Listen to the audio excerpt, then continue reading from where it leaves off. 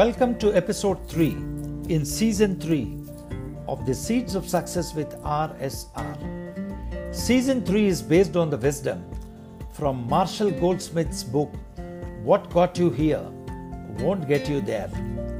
Mashall Goldsmith is world's #1 executive coach who has influenced the life of several persons, including top-notch CEOs. Season 3 of the Seeds of Success with RSR is an attempt to help my friends, colleagues, clients, coaches, and mentees not to miss this wisdom and benefit from it earlier than later.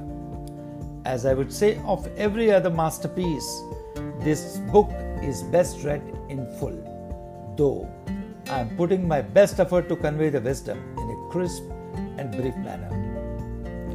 For those who have already read it, I hope this podcast will serve as a reminder of the valuable lessons.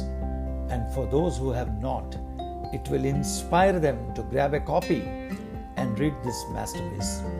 This episode briefly explains habits 2 and 3.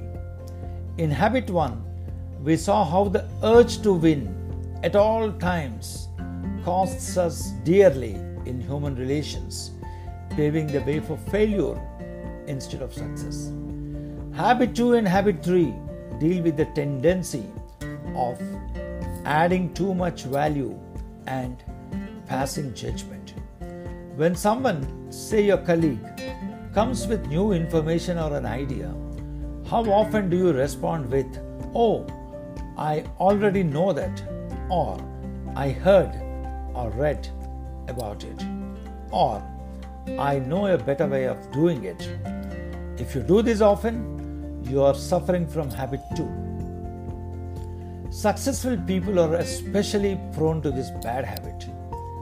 Instead of patting on the back and saying how brilliant, which is encouraging, we pour cold water on the other person's enthusiasm. The problem with habit 2 is that while you may have added 5% value, you have diminished their commitment by 50%. You have taken away the ownership to that valuable information or the idea. The tendency to add too much value will act as a great demotivator to others, certainly in work situations, perhaps in personal life too, when you deal with your spouse or child. In such situations, take a breath and ask yourself if what you are saying is worth it. Most often, it will not be. Stop adding too much value and allow others too to get some credit. That is the essence of Mashall Goldsmith's habit 2. Habit 3 deals with passing judgment. We are more familiar with the ill effects of this habit. In practice, we falter and happily get judgmental. Worse, when we seek opinion about ourselves and pass a judgment on that opinion. If you're married, just check how often your wife asks you how she looks in her new dress. If you're not endorsed it, the reaction can be quite lethal, like "you have no taste," "you don't understand fashion," or worse still, "you always like the other lady's dress and not mine." The opposite, of course, is also true when a husband asks the wife for her opinion. In passing judgments in work situations, even an oblique comment can have serious consequences. Say you are the CEO and seeking suggestions from your staff in a meeting. To one person's suggestion you say, "Good." To the second person, "Just okay." And to the third person, "No comment at all." Firstly, everyone in the room have made up their mind on the CEO's rankings. Second, notwithstanding the best intentions of the CEO, the comments are read as gradings will make the next person hesitant and defensive. The solution is, in a meeting with many, accept all the suggestions without any comment. How to be non-judgmental? We have a choice. Mashall talks of 3 states of mind. We can look at something in an approving light, disapproving light, or with complete neutrality. Let us call it mission positive, mission negative, and mission neutral. Imagine a doctor who sees a patient who walked in with a broken leg. The doctor does not sit in judgment whether the patient is a thief who broke his leg while running after a burglary or an athlete who broke his leg during practice. The doctor is just focused on fixing the leg.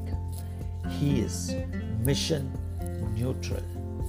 When expressing an opinion or when responding to an opinion from someone who wants to help us, we should adopt a mission neutral approach.